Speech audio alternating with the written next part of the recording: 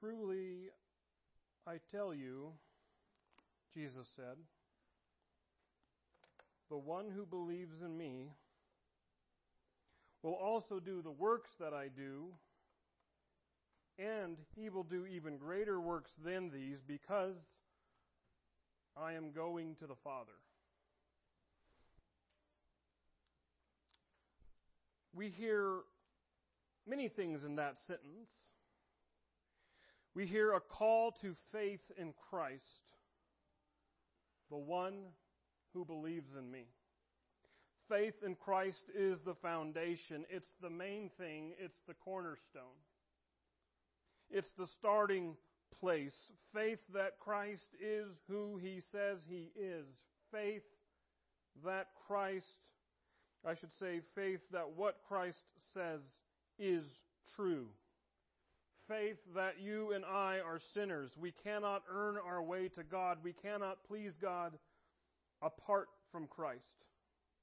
Christ is the only way of salvation, the only hope, the only truth. And when it comes to what the world says and how it believes and what Christ says and what He calls us to believe, Christ is always right. Christ always has the final word. Christ came and lived the life we should live, died the death we deserve to die. And He says, in essence, if you want to be saved, if you want to be counted right before God, spared the wrath and the penalty of sins, then believe in me, says Christ. But we hear as well in John 14:12 a call to work. Because the one who believes in Him will also do the works that He does. Faith in Him was the foundation, but the product is the works. Works do not justify us to be saved, but they verify that we have been saved. Because if we truly have faith, truly believe in what Christ has done and what He has said, just how you might believe in the platform of a political figure and you get passionate about it, so if you believe in the Messiah, you should get passionate about it. Christ cared for the sick, the lonely, the outcast. He fed the hungry. He preached the truth to crowds. We will also do the works that He does. And if we don't, we must. But we hear John 14:12, not just a call to faith and a call to work, but a challenge to work. And He will do even greater works than these. Greater works, people wrestle with this phrase. Greater? Christ did quite a bit. He walked on water. He fed crowds with Lunchables. He raised people from the dead. So, some people say, well, perhaps Christ meant geographically. The movement of Christ worldwide now, as opposed to just ancient Palestine. However Christ meant it, it is a challenge, something we should hear personally and be moved to by His challenge, His beckoning, His grace to do.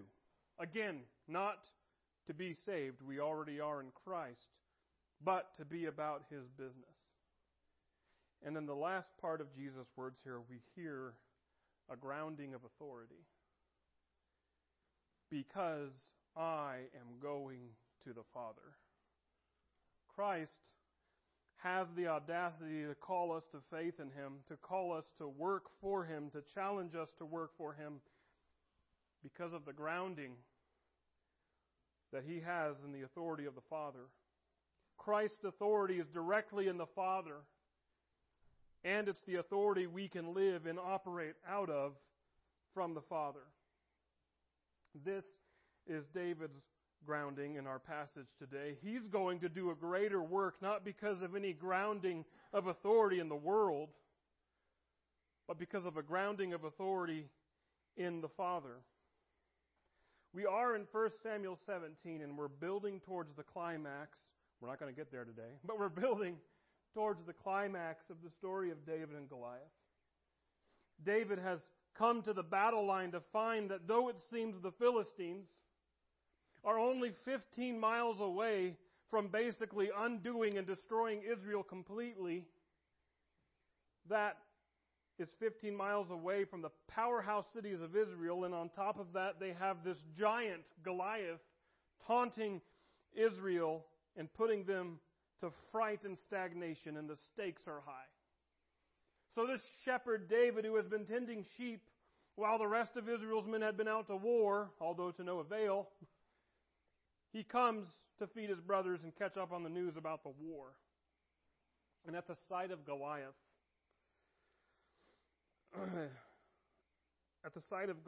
taunting Israel and blaspheming God, David decides that he's the one who'll step up to do what this Goliath is calling people to do. He'll fight him. So he had just come into King Saul's tent, who tried to stop him from this suicide attempt in his mind. Goliath is a seasoned warrior.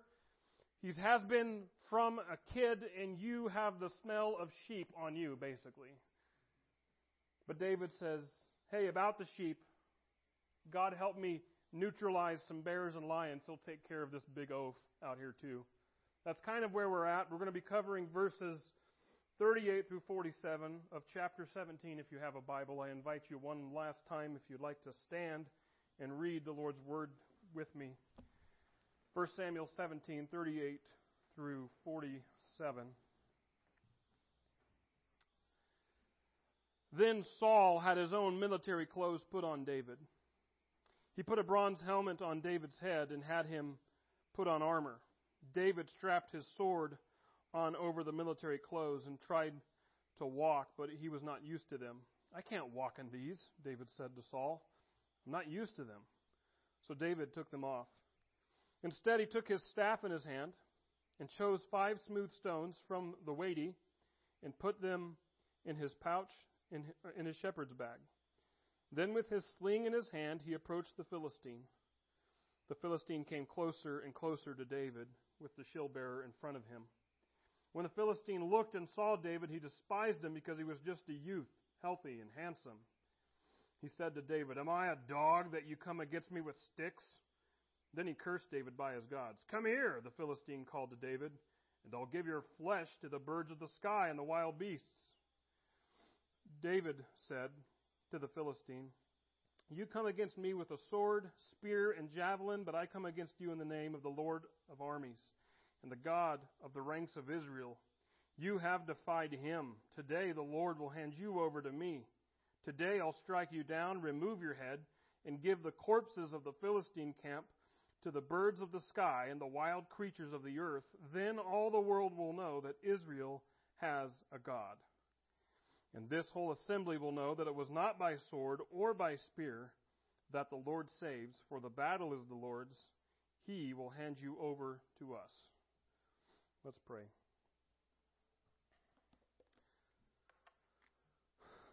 Father, we enter again a familiar story, so easy for us to think we know it and to pass by it quickly. Many of us have our solid 100% thoughts and interpretations of this passage, and to study it in any other way is to do detriment to it in our minds. I want to know what your voice says. I want to hear what you would say to us today from this passage, that you would get our hearts and minds fixed on you, open in hearing the shepherd's voice, because as sheep we know your voice. Pray that you would move me out of the way and say what it is that you desire, that you would be glorified and that we would be built up in the faith and moved to action to do greater things for you. In Jesus' name we pray these things. Amen. You may be seated.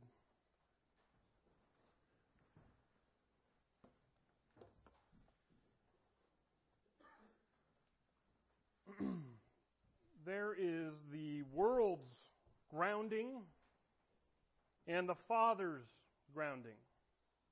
There's the way the world views things, and it makes sense, and it's the culture we're born into. It's what all the scientists say to do, and that is this: make observations, make educated judgments, know the track record, recognize that the stronger and the fitter and the bigger usually wins over the weaker, the unfit and the smaller. And that if you are weak or impoverished or obscure, you're not going to advance. The Father's grounding doesn't need to take into consideration of what we know and observe. The Father seems to play by His own rules.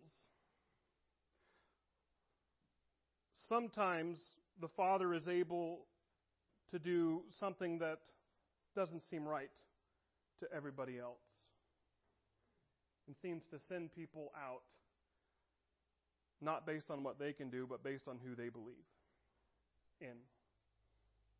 Israel wanted a king that would fight their wars for them. And we saw, as we went through the book of 1 Samuel, that God seemed to be giving them that king on a silver platter. He was tall, he was handsome, he was prestigious. He went to war first thing. He took out the enemy with the Father's help. He was accepted. He was king material. This is our warrior. This is our king. But the thing is, it seems that while Saul was made king by God, he was never for God. He was never moved to do the Father's will completely. We read again here in verse 38. Then Saul had his own military clothes put on David. He put a bronze helmet on David's head and had him put on armor. We ended last week with Saul saying to David, "Go and may the Lord be with you." So Saul blessed David, and here he dressed David. Saul was doing this to the king who would succeed him. He put the king's clothes on him, kind of ironic in that moment. David strapped his sword on over the military clothes and tried to walk, but he was not used to them. "I can't walk in these," David said to Saul. "I'm not used to them." So David took them off. Now, some say David was likely still a boy, maybe a teenager at this point, a young man at best, with armor that didn't fit him. I just wondered if he was a young man, and maybe the armor did fit him, but just as he said, he wasn't used to the gear. Whatever the case, we're supposed to see the contrast. Goliath, with so much armor and such that he needs a shield bearer in front of him, and versus David, a young man with no armor. And I love how David just seems to have said matter-of-factly, almost without hesitation. He's not bemoaning the fact there's no armor. He's just saying, "Well, nice try, but I'll go without it. It's not a big deal. Don't worry, Saul." And I made the point last week. Who was most put off by Goliath's taunting? David. So who's going to do something about it? David. Oftentimes, God calls us to tasks that we're already equipped for, even if it doesn't appear logically that we are. That sounds illogical because it is. But I guess it's how God works. Hear me out. "Hey boys," Jesus says, "let's feed this huge crowd." With what food? Right? An army stood stagnant on the battle line as Goliath taunted them week after week. "Who's going to fight me?" Not one of the warriors in the army. Perhaps many of them seasoned with lots of experience. In fact, 1 Samuel 14:52 told us that whenever Saul noticed any strong or valiant man, he enlisted him. Saul's been scouting warriors for his army, but none of them rose to the task of fighting this fierce warrior that probably the fiercest warrior they've met in their lives. See, the world's grounding here wasn't enough. The world's grounding said, here is Goliath. He is unbeatable. We observe this. He's big. He's loaded to the point of being invincible. He will win. There is no one bigger than him. There's no one stronger than him. There's no one who will even come close to being his equal. How is God over Israel going to handle it? Let's send the shepherd out there. See what he can do. Because God's not sending people to take down the enemies of God on the world's grounding, but on the Father's grounding. with the heart and the faith and the character to lead upon the Father's grounding. That's David. He had the one thing Saul needed, Saul didn't have. Faith. That it was actually God about to fight their war for them, not anyone else. Friends, hear this. That is the reality. That's the Father's grounding. That God is real, present, effective, and does change the outcome of events. When the world's grounding says, the science shows us what will happen, faith says, God will decide what happens. That's the reality. I'm not just making a subversive comment here that science is bad. It's just a phrase. But do you catch the difference here between the world's grounding? My best educated guess is that this is the outcome in the Father's grounding. The Father will decide what happens.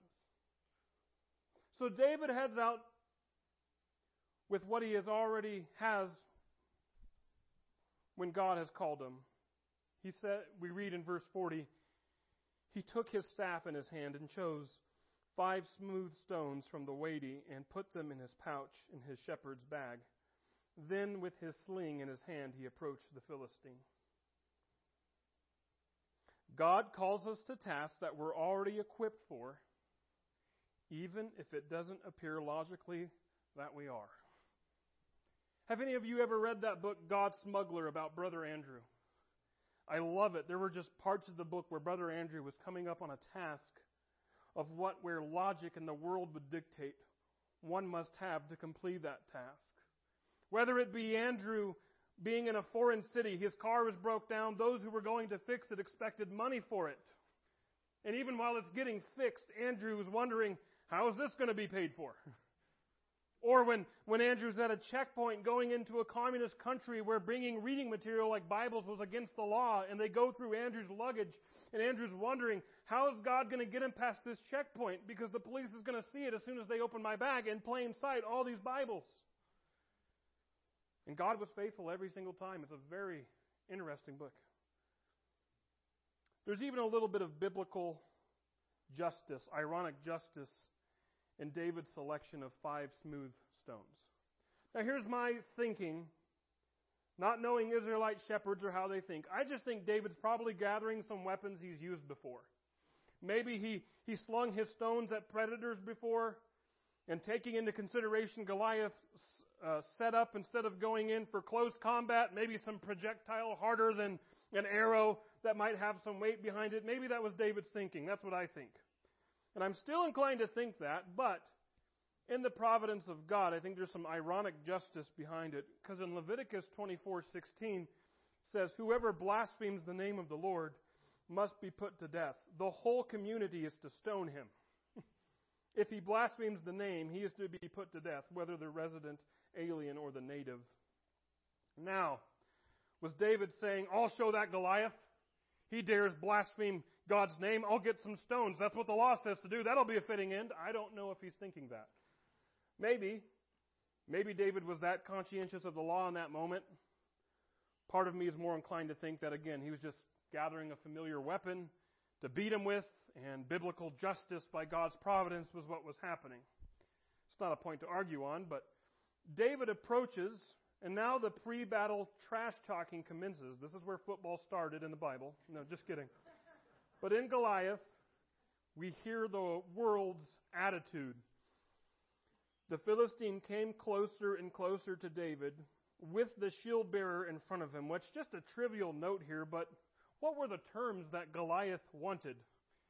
You read in chapter 17, verses 4 through 9. You can do that later today, but it was this way. Basically, Goliath is saying, let's settle it this way. It's me, one of the Philistines, against you, one of the Israelites. But I guess, since Goliath is too loaded down with protective armor, he gets a pass. And it's really 2 Philistines against 1 Israelite. I mean, granted, maybe by honor, the shield bearer wasn't going to do anything but just hold the shield, but it just seems to me that the Israelite should get a whole separate shield bearer as well. I don't know what the takeaway from that is. Maybe it's just that the godless world cheats, I suppose. But verse 42, when the Philistine looked and saw David, he despised him because he was just a youth, healthy and handsome. See, the idea is this isn't going to be a win. This is going to be a slaughter. Where's the glory? Verse 43, he said to David, "Am I a dog that you come at me with sticks?" So along with the sling and the stones, David did grab his staff as well. Then he, that is Goliath, cursed David by his gods. Israel's too wimpy, he just sends a shepherd out. Poor Yahweh, doesn't have anybody else.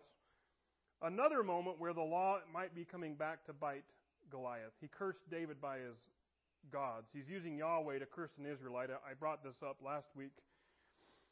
God says to Abraham, "I will bless those who bless you. I will curse anyone who treats you with contempt, and all the peoples on earth will be blessed through you." "Come here," the Philistine called to David, "and I'll give your flesh to the birds of the sky and the wild beasts." So this is the way of saying in that culture, I'll throw you on the side of the road like roadkill, right? No burial, no memorial service, just hunted into the wild, left for dead. There are other passages in the Bible that show how this sort of threat is the worst way to die for Israelites. Those passages are in your outline. So this is the illogical task meeting with worldly wisdom. Happens in churches all too often, too. You want a what? Do you realize how much money that's going to cost? You realize what that's going to do to your family? Sure, we talk about stepping out on faith and risking, but we don't seek it out. Have you thought that over? Have you thought this through? This sort of thing doesn't happen by the sorts of people you're surrounded by. Our church is too small to do that. You're inexperienced. You didn't go to school for that. See, Saul was desperate, but it's obvious he still thought what David was doing was suicide. Sure enough, Goliath thought no different. I mean, we read this, we know this story too well because it doesn't shock us anymore. This is like a young man in a shirt, shorts, and sandals on a dirt bike, armed with a baseball, driving up to a full-sized, fully armored, armed tank. There's no question about it. There's no need to make bets. No one would be dumb enough to put their money on the dirt bike. Verse 45, David said to the Philistine, "You come against me with a sword, spear, and javelin, but I come against you in the name of the Lord of armies, the God of the ranks of Israel." Here's the difference. Here is the difference that we, church, still fail to grapple. It's two ways of thinking. The worldly way, what's before us? What have we done to prepare? What have we accomplished? Have we thought it through? Have we deliberated enough? Are the statistics crunched? Are the check boxes marked? Are the lists done with? And then the way of the faith in God. Has He called me? Has He been faithful before? Do I trust He will be faithful now? Is it what the Spirit is beckoning me to? Don't hear me wrong. There is time and place for deliberation. But sometimes faith is risky. And the truth is these things are at odds with one another. The world's way of thinking and God's way of thinking. For as heaven is higher than earth, so my ways are higher than your ways, and my thoughts than your thoughts. We know that verse, we love that verse, we get that verse, but then we go to war with it every time it hits us. This is the world's attitude. God's ways are so foreign that it's not shocking, it's ludicrous. It's not higher, it's out there. Talk to a secular humanist, an atheist, and you will hear it. They will laugh you down and out. And even until I've been here and I begin to wonder, have I been sucked in? Paul even admits it. He says in his letter to the Corinthians, "For the word of the cross is foolishness to those who are perishing." You hear that? Foolishness. The Greek word suggests folly, absurdity, dull thinking. Paul, a believer, understands that. I understand that. He says, "But it is the power of God to us who are being saved. For it is written, I will destroy the wisdom of the wise, and I will set aside the intelligence of the intelligent." Where is the one who is wise? Where is the teacher of the law? Where is the debater of this age? Hasn't God made the world's wisdom foolish? For since in God's wisdom the world did not know God through wisdom, God was pleased to save those who believe through the foolishness of what is preached. For the Jews ask for signs and the Greeks seek wisdom, but we preach Christ crucified, a stumbling block to the Jews and foolishness to the Gentiles.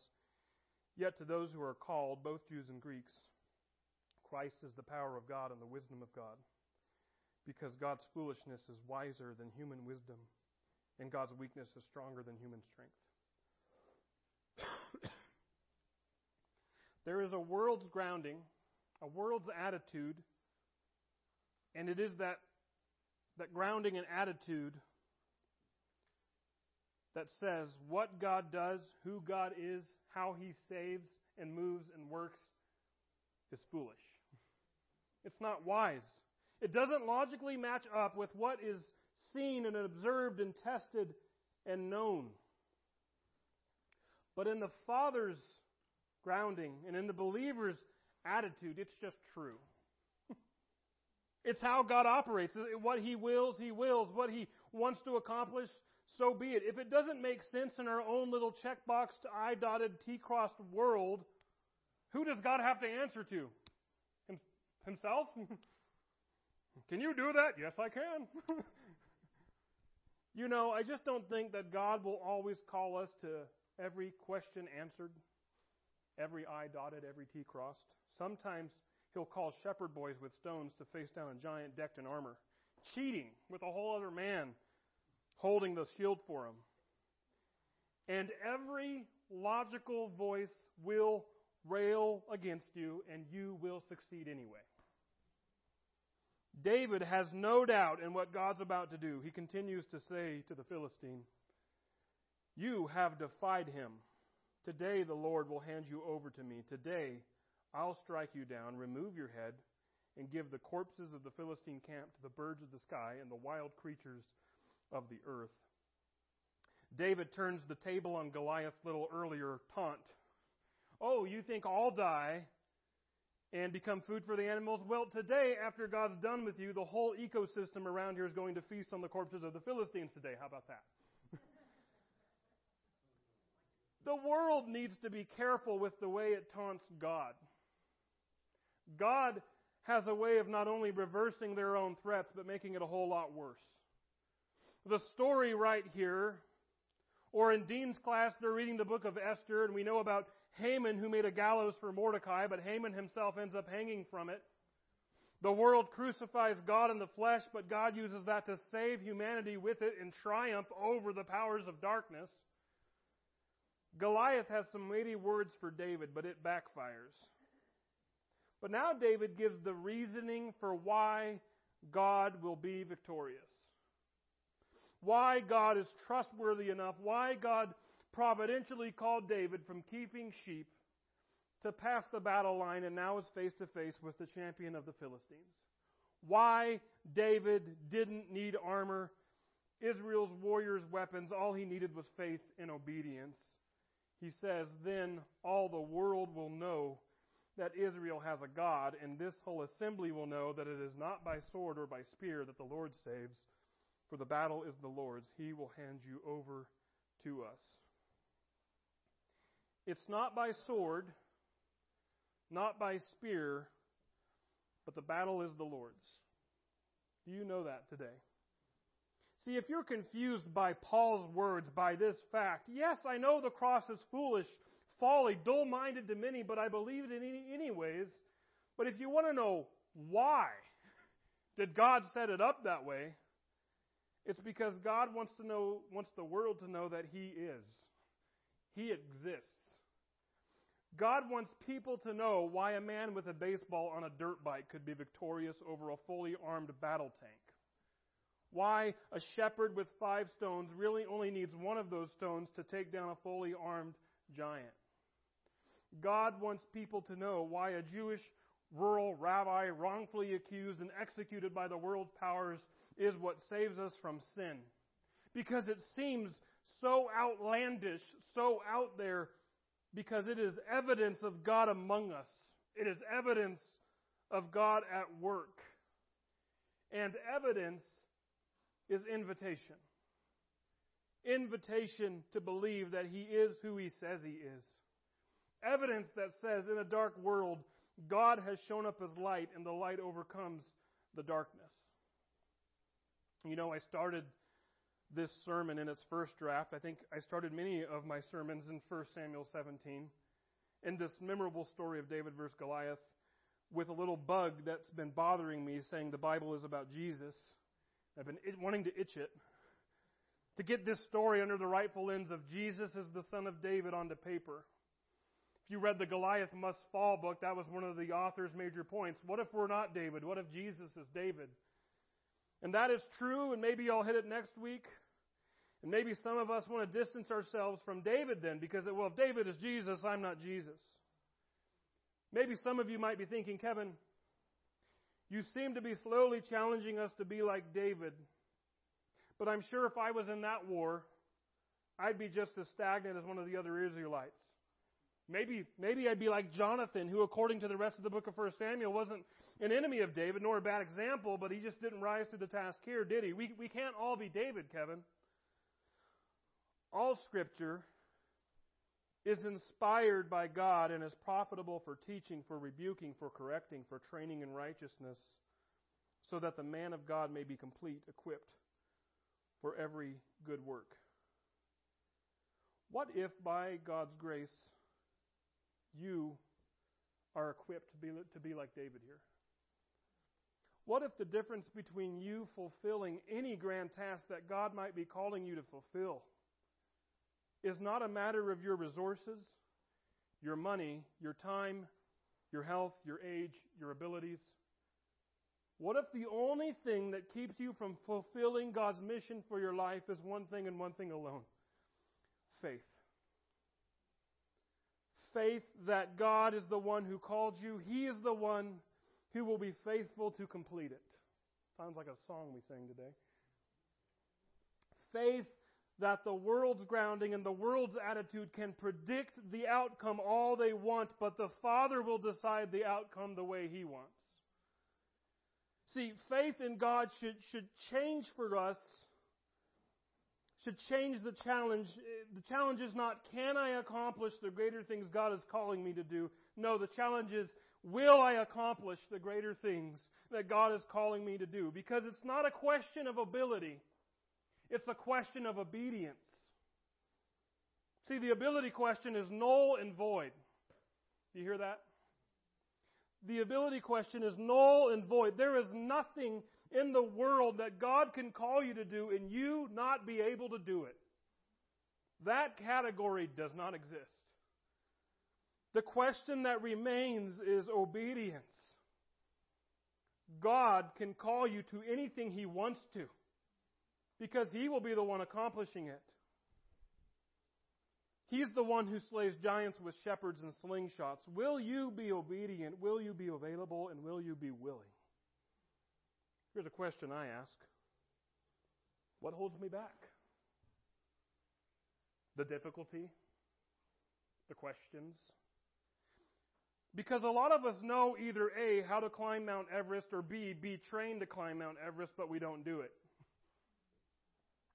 Even though the sights might be worth it, we still don't do it because of the difficulty, right? We have the ability, just not the energy. Even if it requires getting a helicopter and going to the summit. We just don't want the drama. We don't want the experience. It sounds tiring. It sounds challenging. I don't know about you, but I already knew this week. I already knew that the only thing keeping me back from answering God on the big tasks is not a lack of ability, but a lack of obedience.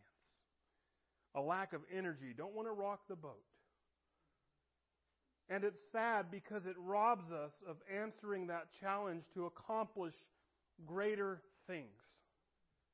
It robs our children from legacies of faithfulness. Do I want my kids to say, well, of course Dad was a Christian. He read his Bible every day. He went to church. Or do I want my kids to say, of course my dad is, or my mom is a Christian, and then they name off something that sounds like it belongs in Hebrews 11, the Hall of Faith? where Noah built an ark to save the world because of faith. Abraham left everything and went to the promised land because of faith. David fought wars because of faith. Nowhere does it say, because my dad read his Bible and went to church because of faith. What is God calling you to today? And if you're honest, you know it's not a lack of ability, but it's a lack of obedience. And because of disobedience on our part, we are not rising to the challenge of greater things. One more thing that I don't want to dismiss. What if the greater thing is a greater thing like the disciple Andrew? What if the disciple says, my dad is a Christian, he's the disciple Andrew. Without him, the disciple Peter wouldn't have been introduced to Jesus. What if the greater thing doesn't have to be up front and center, but obedience in all things, even things that seem small, are still very much necessary? And sometimes the small things, the enemy has a way of even creeping up and trying to rob us of those opportunities of obedience. That person will never be saved. Don't waste your time on him. They'll chew you out if you talk to him. What if it's this? Who was praying for Saul of Tarsus? I want to meet that person. I'm never going to pray for that politician. Right? You want me to fast for that guy? Lord? Are you off your rocker, Lord? You want me to fast for that guy? Well, that makes no sense. Yeah, it's rather illogical, but God's calling you to do it. We know, or at least think about all the time, what David killing Goliath did for Israel, for the Bible, and for the Christians who are impacted by it, for lots of people. But what did it do for David? The book reads like he never broke a sweat in the whole process. But if David's human, even if it's just for a nanosecond, as he's walking out there with his stones, did he ask, what am I even doing here?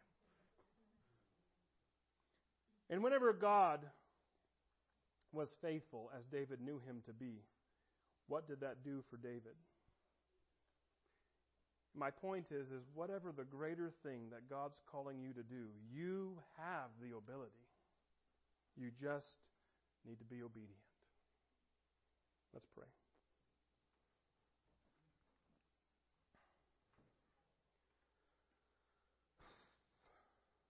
Father, it's sad that we are so familiar with human nature that a message like this can convict us. We'll walk home, chew on it, but then time will give way to complacency. Complacency will give way to forgetfulness. And we'll be quick to, we're not disobeying, we're just ignoring you. Father, if there is something a seed that you have planted today with these words, be faithful to bring it to fruition. Father, with the Father in the Bible who prays, I believe, help my unbelief. That's our prayer today. Father, we have a younger generation watching us. We have family members watching us. And maybe reading our Bible and praying, while it is good for the soul and we should do it every day, maybe while that doesn't speak to them, what you are calling us to will speak to them. Father, help us to be obedient to you. Help us to be like Jesus. Holy Spirit, please speak loud and clear and keep us unsettled until we're willing to answer you. May we not neglect you or offend you into silence because you've tried for so long and we're not listening. Help us to be listening and attentive today. Help us to do what you call us to do. Father, our ability is not what's in question. Only thing that's being questioned right now is our obedience. Father, we love you. We thank you. We know that you will give us the power to be faithful. Help us to live into that. We ask and pray all this in Jesus' name. Amen. Kevin Davis here, pastor at Woodland Friends Church. First of all, thank you if you tune in from week to week.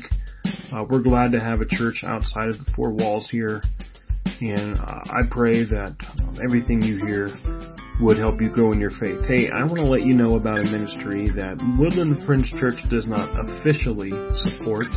It's just something that I support from time to time personally. And this is only one way I can think about getting the word out. Take a look at VermontChurchPlanting.com. Yep, talking about the state, VermontChurchPlanting.com. And if you feel so inclined to give, if you're not giving anywhere, or if you want to give above what you're giving at your local church, I want to direct you there. You can find links to give there, see what they're about. They have their own podcast. So yeah, that's one thing that I would encourage you to support. Thanks for listening in. We'll see you next time.